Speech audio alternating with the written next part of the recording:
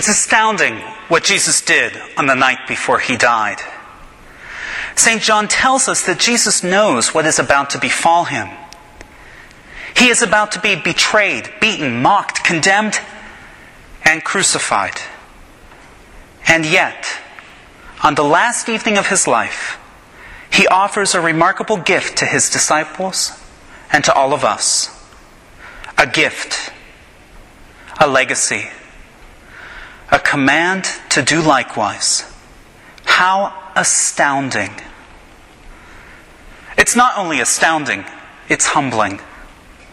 Jesus, leading the blessings at the ritual meal he is sharing with his beloved disciples, suddenly starts washing their feet. Now, hosts of meals in the first century would sometimes provide for their guests to have their feet washed. But either the guests washed their feet themselves, or slaves would wash their feet. Never had a host washed the feet of his guests, and never in the middle of a meal. Jesus, the Son of God, bows down before his followers and washes the grime from their feet. How humbling. It's not only astounding and humbling, it's also challenging. Jesus calls us to do likewise.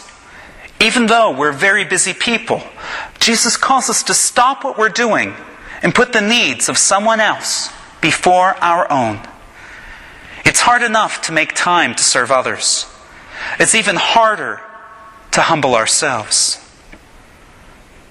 What does it mean to wash someone else's feet? When you come right down to it, washing someone's feet doesn't do a whole lot for them. The second somebody gets up and walks again, their feet will become dirty.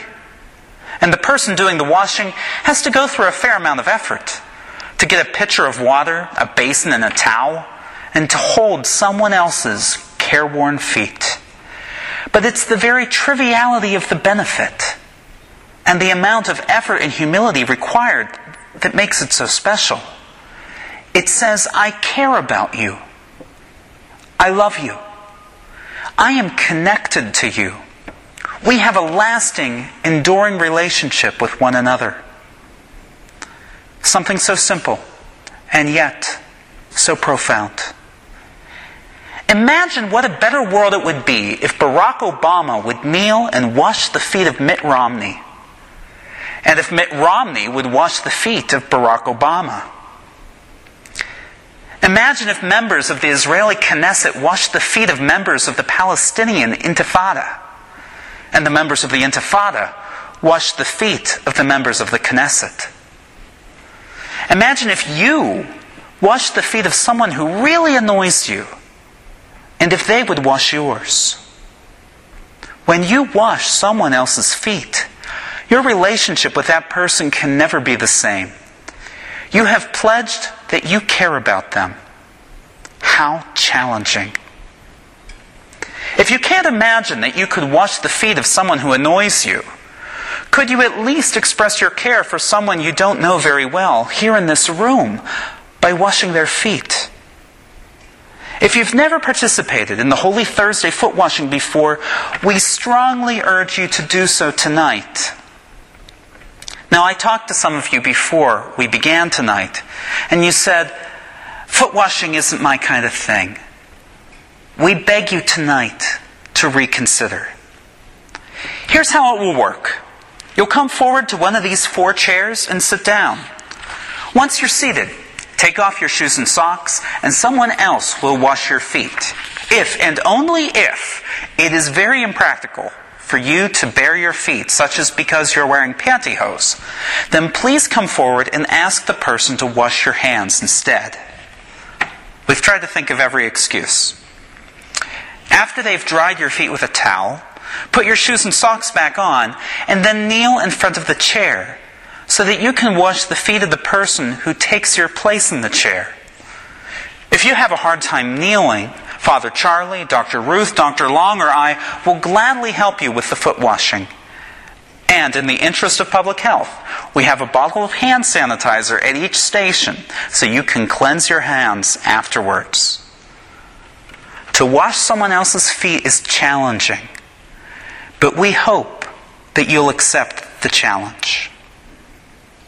Because the act of foot washing is not only astounding, humbling, and challenging. More than all of that, it's beautiful. If you're uncomfortable having your feet washed by someone else, that's normal. I think that many of us are much more willing to humble ourselves and wash someone else's feet than to allow someone else to wash ours. It has been said that love is easier to give than to receive. But think of this. We profess that God loves each of us just as we are. Jesus says to each of us, I care about you. I love you. I am connected to you. We have a lasting, enduring relationship with one another.